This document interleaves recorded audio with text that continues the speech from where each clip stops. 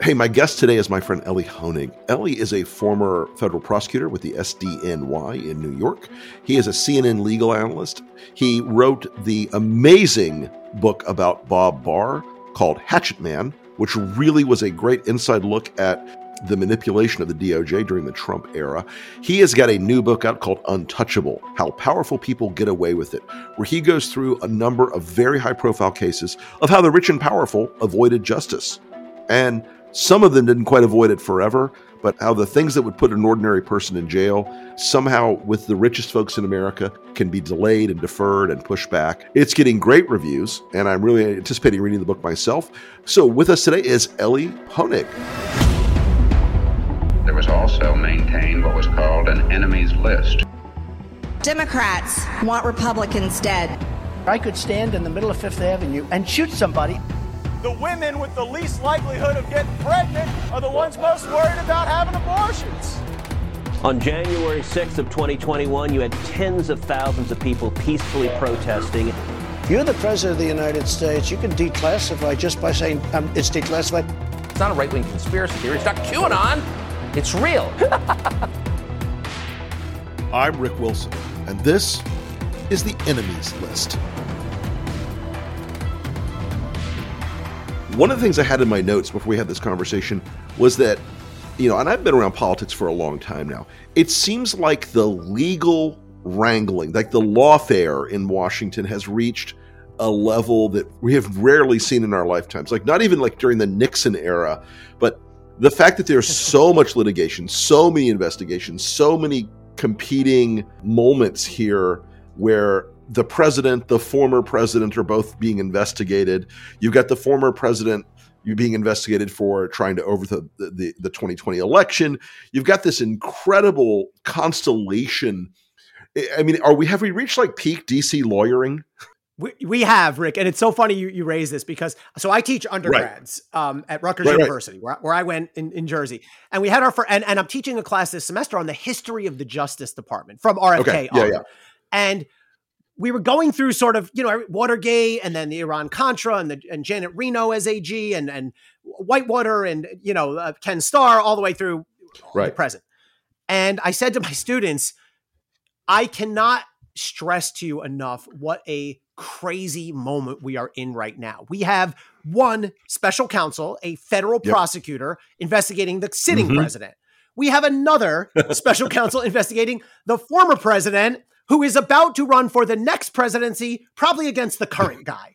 I mean, there's so many dimensions. We're beyond three-dimensional here. We're in some other dimension, Twilight Zone.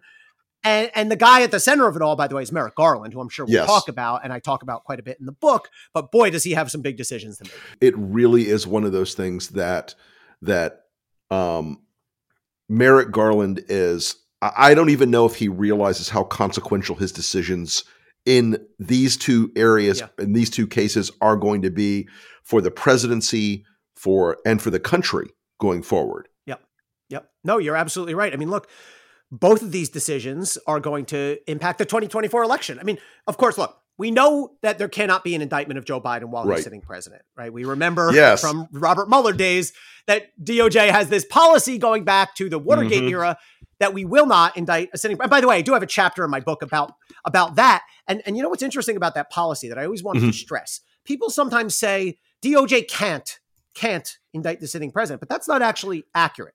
The accurate way to say it is DOJ long ago decided that they don't want to even try. Right. They would voluntarily refrain from doing so. Now, look, there's good reasons for that. And if you read the memos where they lay out these policies, the memos aren't even like, well, what's the law? The memos are basically like, how the hell would this work? Right? Like, how would the government function?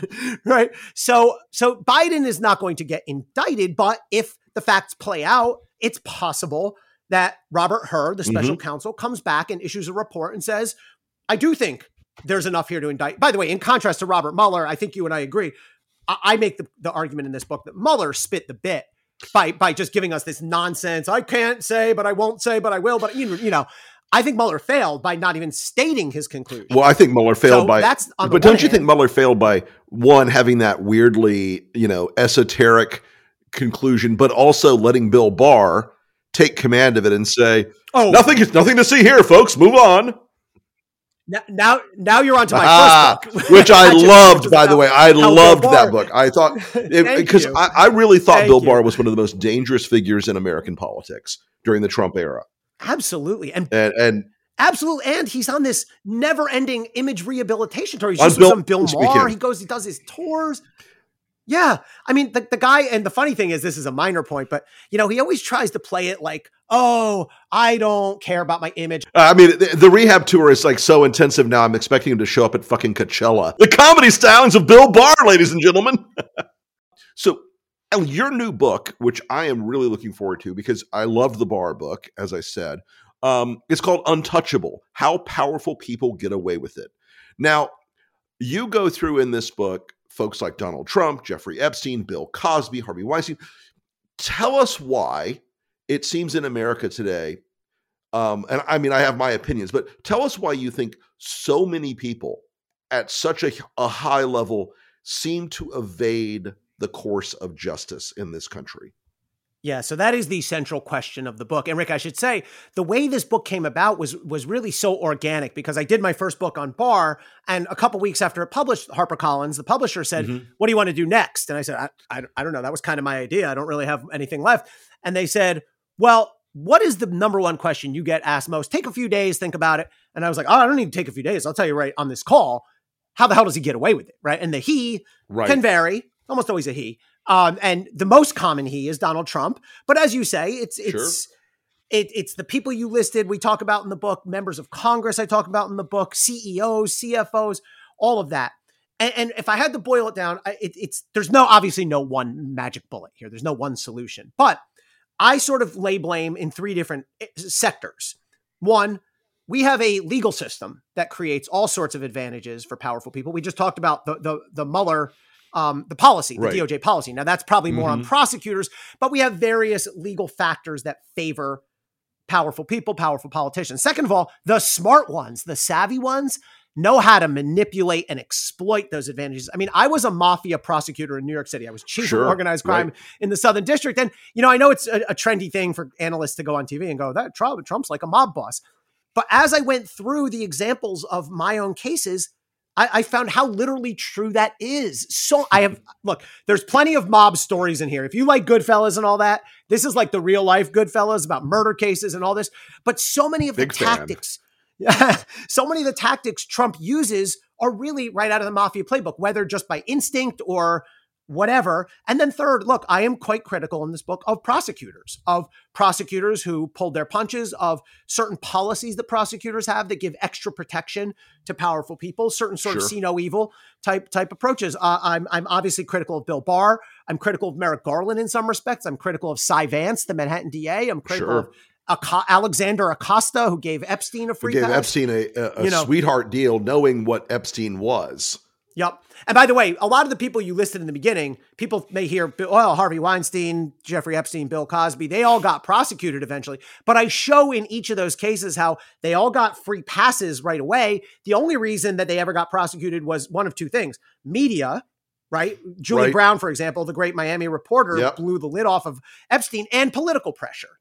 And if it hadn't been for those things, all these people would have completely walked. Cosby did end up walking anyway, because that prosecutor, that's another one I am very critical of. Right. So I'd say those three things: the justice system itself, the manipulation of those advantages by the bosses, and shortcomings by prosecutors. Support for Rick Wilson's The Enemies List comes from Odoo. If you feel like you're wasting time and money with your current business software, or just want to know what you could be missing, then you need to join the millions of other users who switched to Odoo. Odoo is the affordable, all-in-one management software with a library of fully integrated business applications that help you get more done in less time for a fraction of the price. To learn more, visit odoo.com/Wilson. That's odoo.com/Wilson. Odoo. Modern management made simple. Yeah, I think there's a belief, maybe it's a TV-driven belief in the minds of most people, like, a federal prosecutor is going to find out about X, and man, they're not going to they're going to be like a dog on a bone on this guy, and they frequently aren't. They frequently are less so.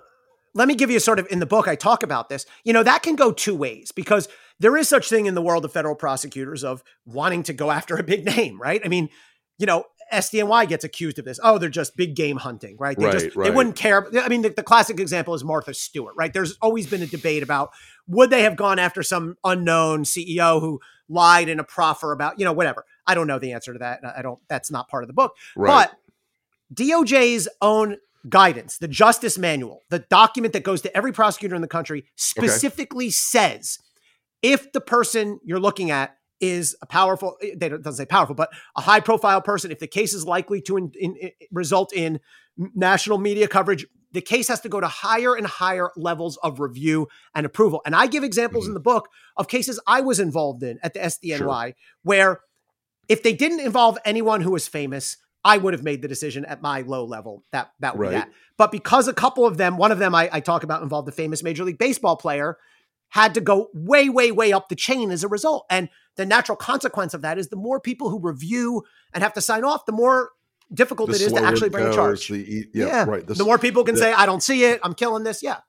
Right. And, and the more people who say, oh, this is in the past, it's way in the rearview mirror. Why are you doing this now? Why didn't you bring this to me when it was fresh? Right. Yes, that too. I guess I have, and again, I think part of this is people have this idea of what prosecutors do based on television. Yeah. And they always take every case, and they always win every case, and they always, are relentless and merciless. And I guess that's just not the way it is. But I think that sort of illusion of what prosecutors do is also something that is, I think, and I'll get your thoughts on this, I think it's led to a sort of growing part of the American skepticism about everything government does. Yeah. When they see very wealthy people get away with stuff, it makes them just like, okay, well, I'm going to get effed if I do this, but this hedge fund guy, nothing happened to him, so why not? That's such an interesting point. So I'm going to put this under points I wish I had thought of, but it's really an interesting point. How prosecutors have a very high profile in this country, especially since a bunch of us now we're on TV and all that.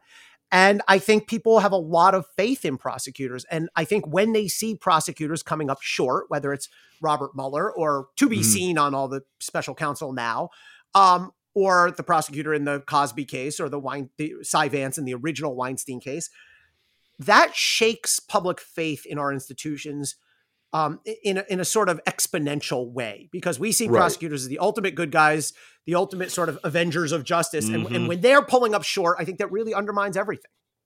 Yeah, I think that's right, because this idea of we pay our taxes so that we are protected from bad people. I think, and I do think America may be a celebrity obsessed culture, but it's also, I mean, the dark side of that is sometimes when the celebrities do wrong, I think there's almost like a weird obsession with Americans of like, oh, how much are they going to get away with this time? Yeah. I mean, Bill Cosby took decades to resolve. Yeah.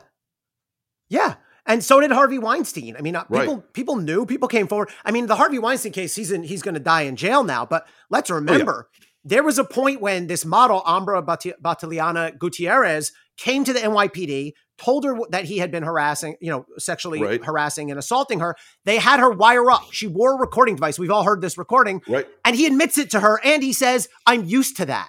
So now you have this guy, you have a very credible witness in Ms. Gutierrez. You have a recording of him admitting that he molested her and that he's used to that. And Cy Vance, unknown to anybody at the time, goes, don't see it. And then later, when the media went crazy, he backtracked and he found a way to charge Harvey Weinstein. I guess better late than never, but he absolutely missed it the first time, as did the Cosby prosecutors, as did the Epstein prosecutors. And maybe someday we'll be saying, as did the Donald Trump prosecutors. We don't know. I think one of the most fascinating and dark figures in our political culture, who is in our celebrity culture, who is entwined with the political culture, the business culture, academia, is Jeffrey Epstein. And you cover Epstein in this book at a pretty fair clip. And tell us a little bit about why that particular prosecution took so long, and why. I mean, there are still people weirdly out there like Alan Dershowitz and others who are still defending this guy to this day. The Epstein saga, and I go through it a bit in this book and I break it down, is really unbelievable. I mean that in the literal sense. Like, I can't believe this happened. So Epstein comes under suspicion of child molestation in Florida. Yep. And the case lands in front of Alexander Acosta, who was then the U.S. attorney, the top federal prosecutor in the Miami area, later to become Donald Trump's, very briefly, secretary of, I think it was Labor. Yep. Right? Yep. Acosta, now Epstein goes out and hires himself this, forget about OJ's dream team. I mean, I'm not saying these lawyers are all great, by the way. I think some of them are actually quite poor at what they do, but they're all big names and they're all intimidating guys, right? Alan Dershowitz, Kenneth Starr passed away recently. The prior U.S. attorney from Miami, 5 or 6 guys who would normally be like the headliner on a case, all on this case.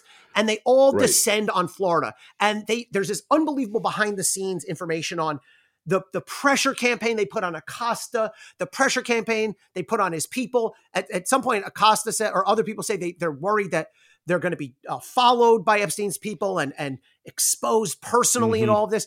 The bottom line, and I lay out the whole saga in the book, the bottom line is Acosta agrees to let Epstein plead to a state level crime that calls for, I think it's 11 or 13 months in prison. And how does he end up serving that time? It is mansion in Palm Beach. almost close. He's released on daytimes and weekends to this place called something Scientific, which is the same address as his attorney. So he's chilling in his attorney's office. God knows what they had in there all day long. Now, this completely flies under the national radar. I had no idea this was happening in 2008, 2009, right? I don't know. I mean, 90% of the world, it was a deal in Florida, but it didn't really come out. When it blows up is when Alexander Acosta becomes Trump's cabinet member. And then it gets into holy hell, what a wild injustice. And only then did my former office, the SDNY, we're 10 years later now, bring the heavy federal charges that he should have faced from the beginning. He goes into prison, he dies, we know the rest. But there's no way the SDNY brings that case without Acosta becoming a high profile figure and the media going, look at this. But the Jeffrey Epstein, it's hard for me to think of any example of anyone who got away with it more egregiously than him. Yeah. Right. I think he really is sort of the alpha predator of these guys who and he ends up escaping it in death. And even though he was in the MCC and he was, on his way to trial, it still could have taken a lot of different twists and turns. Absolutely. And the fact that the only person that's in jail about the whole thing is Ghislaine Maxwell, who is here where I am in Tallahassee, Florida, in the is that right? Is that where she was designated? The Federal Women's Correctional Facility, teaching yoga and etiquette classes at here in Tallahassee in the prison. Wow, yoga and etiquette. God bless. God bless. God bless. Let's hope she recovers. Yeah. Well, one of the things that speaking of the high get away with it and the low get busted. The 1-6 folks. And I think we can talk about Jack Smith to whatever degree we talk about Jack Smith as we go. But right now, the people that are getting prosecuted successfully and sent to jail or being fined are the lowest level minions and foot soldiers. Yep. They are the yahoos who showed up because they got fired up listening to Steve Bannon's podcast and fired up listening to Trump say it'll be wild and fired up when Trump gave a speech. Why is it? And I get this question all the time, and I explain it as a non-lawyer all the time. Why is it none of the people that organized this, planned this, plotted this, encouraged this, schemed and conspired to put this thing together have faced any kind of justice? And what do you think the future looks like for the people who were in, say, the Willard War Room at the level of like the Bannons and the Roger Stones and the Ali Alexanders and all the rest? It's such an important question. It's one that I ask in the book. And in fact, I have the last chapter in the book is called Waiting for Garland. A little play on Waiting for Godot there. Exactly. Right? Look, as of this moment, and I say in the book, this could change. We legitimately don't know. We might see charges against Donald Trump, although I think it's becoming increasingly unlikely we see DOJ charge Donald Trump relating to January 6th. But as we sit here right now, you and me, Rick, we are 2+ years out from January 6th, 2021. Not a single person, forget about Donald Trump, not a single person with any smidge of political power or any proximity to political power has been charged with a damn thing. And I include members of Congress. I include John Eastman and Jeffrey Clark and Rudy and on down the line. And don't tell me, not you, but don't tell me the Oath Keepers. Yes, those are very important cases. Sure. They had to go after them. They did a good job. But those people are not politically powerful in the way we're talking about here. Those are sergeants in this thing. They're not officers. Right. They're dangerous and they're good cases. They had to be made, but that's not a substitute for going after the real power sources behind this. Right. And I'm critical of Merrick Garland in the following respects. One, he is just taking way too long. And people go, oh, these things take time. These things take time. I know. I was a prosecutor for 14 years. Not this much. You don't have to start with the guys in face paint and the horns and all that, and work your way up. I argue in the book, we don't even know whether there is a direct connection between those folks, and you don't need it. He shouldn't need it, because what Trump did and others did on their own is something that merits prosecution. In the public eye, that's out there directly in public view. Yeah. You don't have to do like deep undercover investigation to know what they were saying, tweeting, doing. Right. But let me just say this one other thing. Go. The delay matters. It's not just a question of impatience. The longer you wait to charge this case, the harder it's going to be to convict for a couple reasons. One, the farther you get away from the event, the less immediate it seems to a jury, right? It's one thing to argue January 6th, in late 2021. It's another thing. When is this case going to get, let's assume Donald Trump gets indicted tomorrow by DOJ. When does this case get tried? You don't get to trial. We're into 2024. By this point, he's a candidate. He could be the nominee. I mean, good luck getting 12 people unanimously to convict on the eve of the 2024 election if he's the front runner. And given the political culture he has built around himself, I have a slightly unpopular opinion. I think indictment actually helps him with his base. I've heard that because it energizes. I think they get pissed off and they go out and they say the deep state's trying to take out Donald. And I think, I agree. I mean, even less than that. Look at Mar-a-Lago. The Mar-a-Lago search happened on August 8th. He had his biggest fundraising bump that he's had, right then. I mean, and there's been reporting. Olivia Nuzzi, I think a friend of yours, of mine, wrote a really interesting piece, as she always does, about how lackadaisical Trump's current 2024 campaign is. Well, nothing would energize it like an indictment. I don't think that's a reason not to indict. I think you got to do what you got to do, but you're right. That could be an impact. Yeah. Yeah. I think that idea that there's almost a separate belief structure now among his supporters that, it may be the DOJ or the FBI, but those people aren't real. That's not the real justice we seek. As a listener to this podcast, democracy is in danger in America and beyond. This titanic challenge requires a powerful response, and that's why Resolute Square was founded. The Enemies List is part of the Resolute Square family. We're a pro-democracy network. The Enemies List is just one part of Resolute Square's pro-democracy content and coverage. Our members get particularly exciting benefits: exclusive live roundtable discussions with me, Joe Trippi, Reed Galen, Stuart Stevens, and Tara Setmeyer.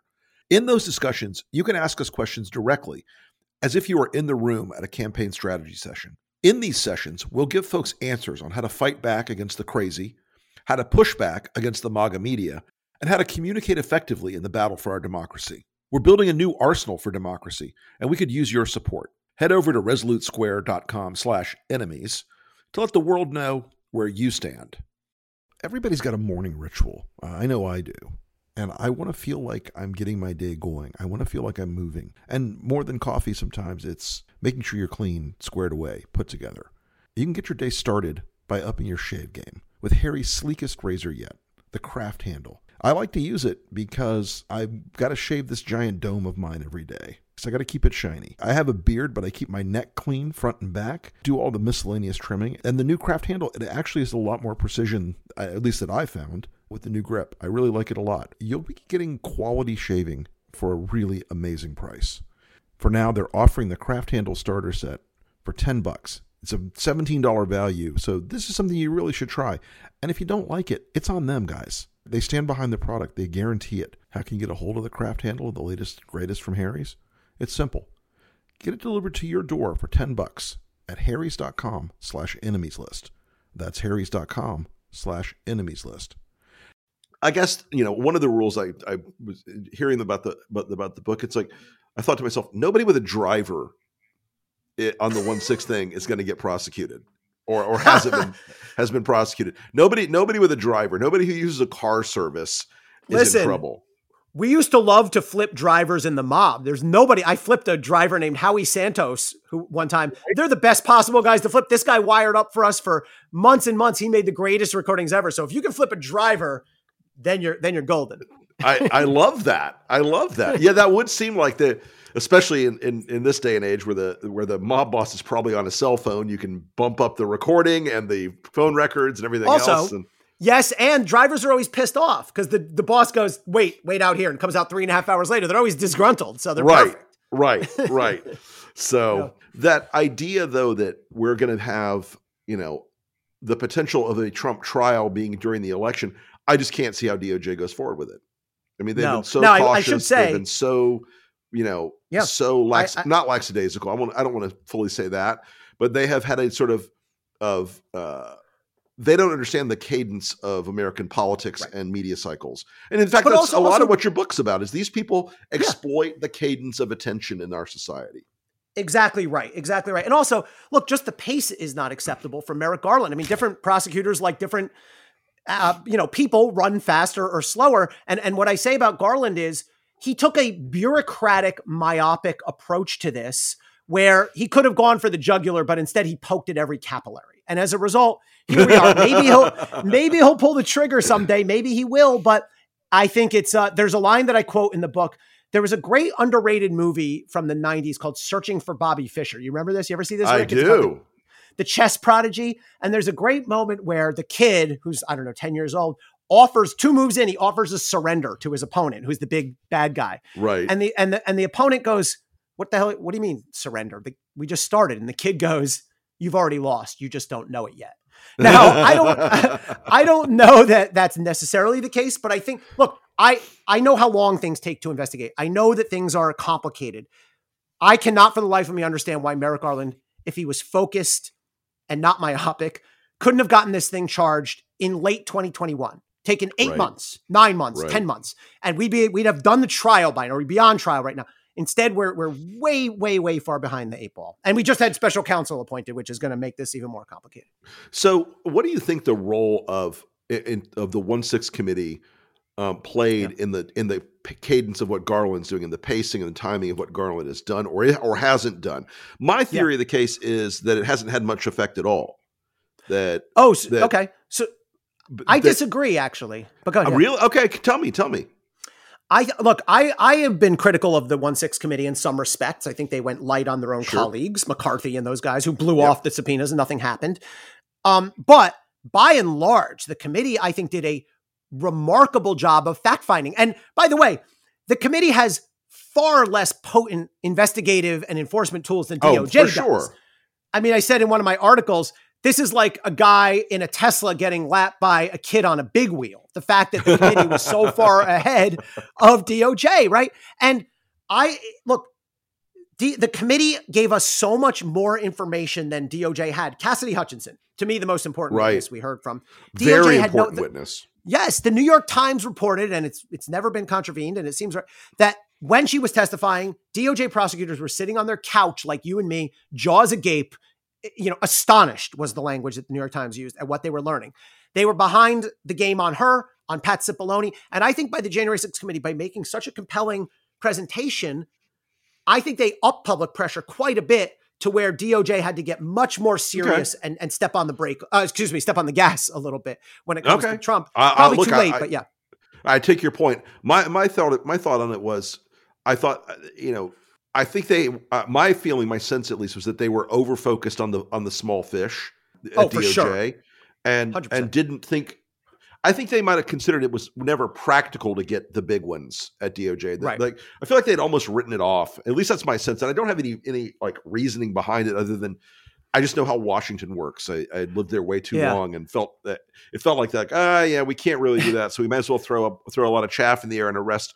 It's Stuart Rhodes and these other morons. Right. If I had to guess, I mean, we don't have any proof of this. I don't think it was ever spoken that way. But if I had to guess and I could somehow access the deep inner sanctum of Merrick Garland's brain, I would guess that there was some look, this is too messy.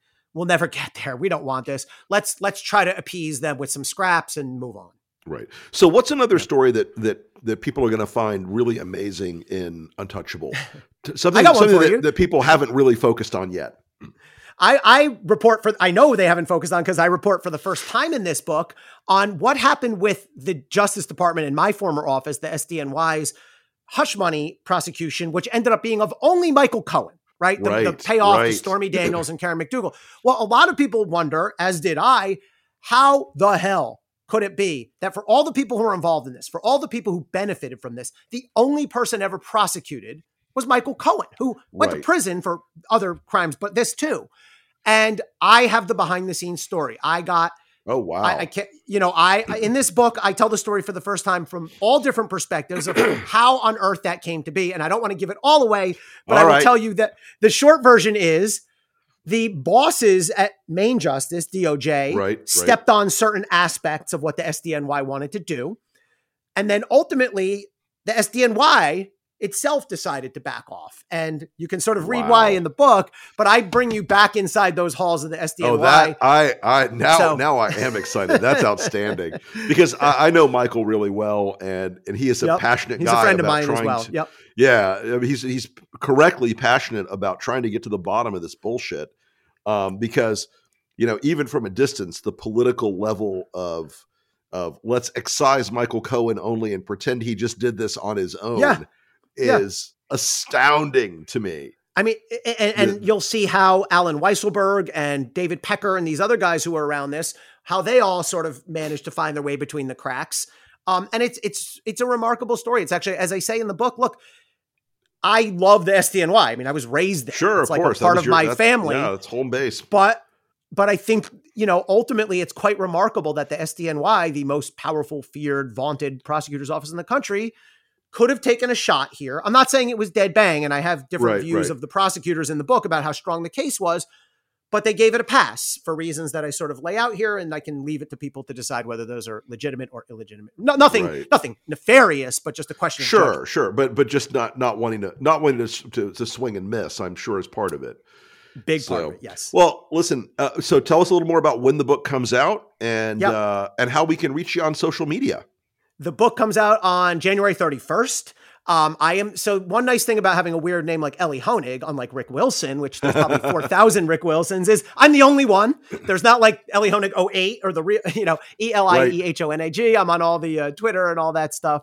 I think people are really going to enjoy this book. And look, what I love about it is it's just a question that every single person has asked me in every single format. And what I try to do is give it a really modern, as you said, Rick, I don't view prosecutors in a vacuum. I know we prosecutors like to convey this notion that we are robots and we just kick ass, but we're humans and there are politics that come into play for better or for worse. So I hope that I can advance the answer to this question. Well, Ellie, thank you so very much for coming on the podcast. Really a great conversation. Look forward to having you back on again. And I will. I wish you all the best for a big splash with the book Untouchable: How Powerful People Get Away with It. Thanks so much. Great talking to you. Thanks.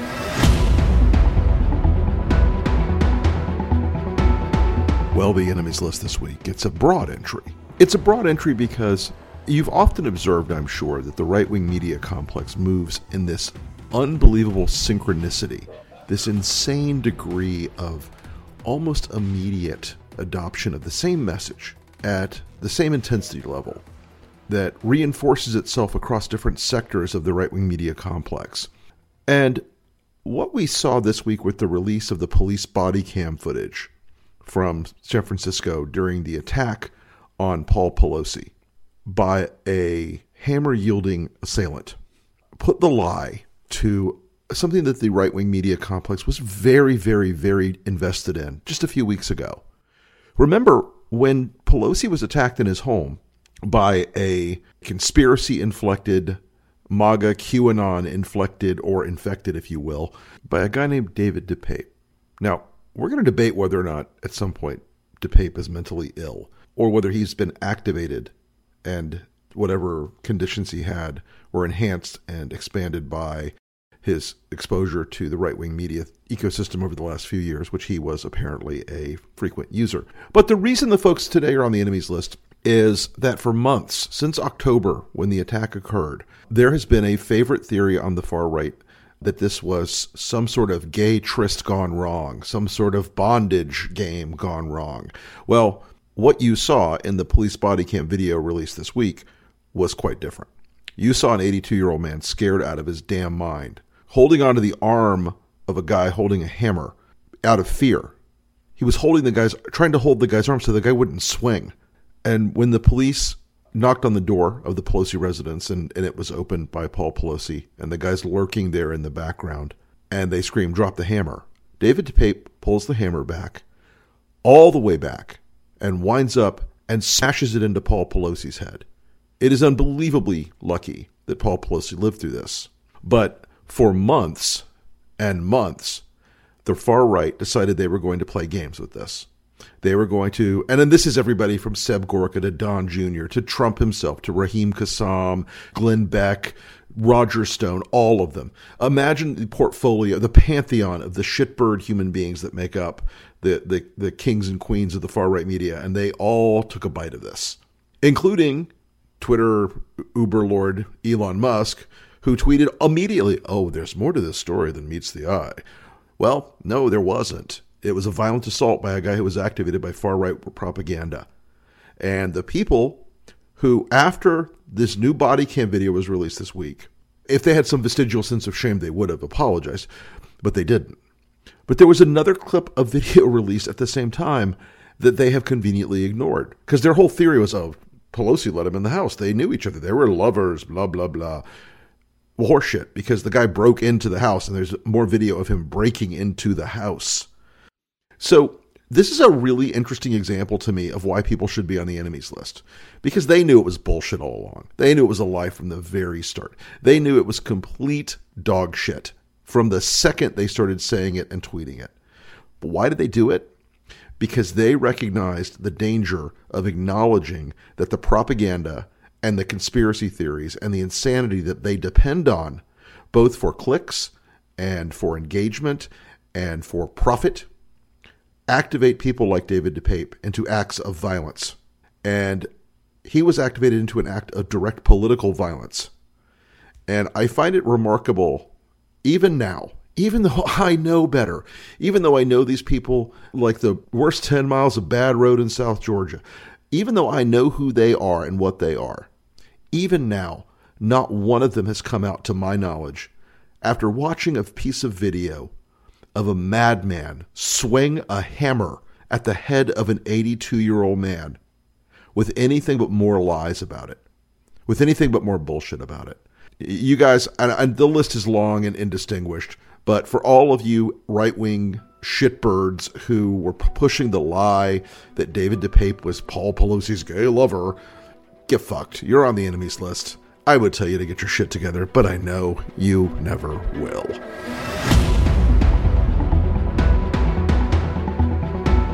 Thanks again for listening to the enemies list.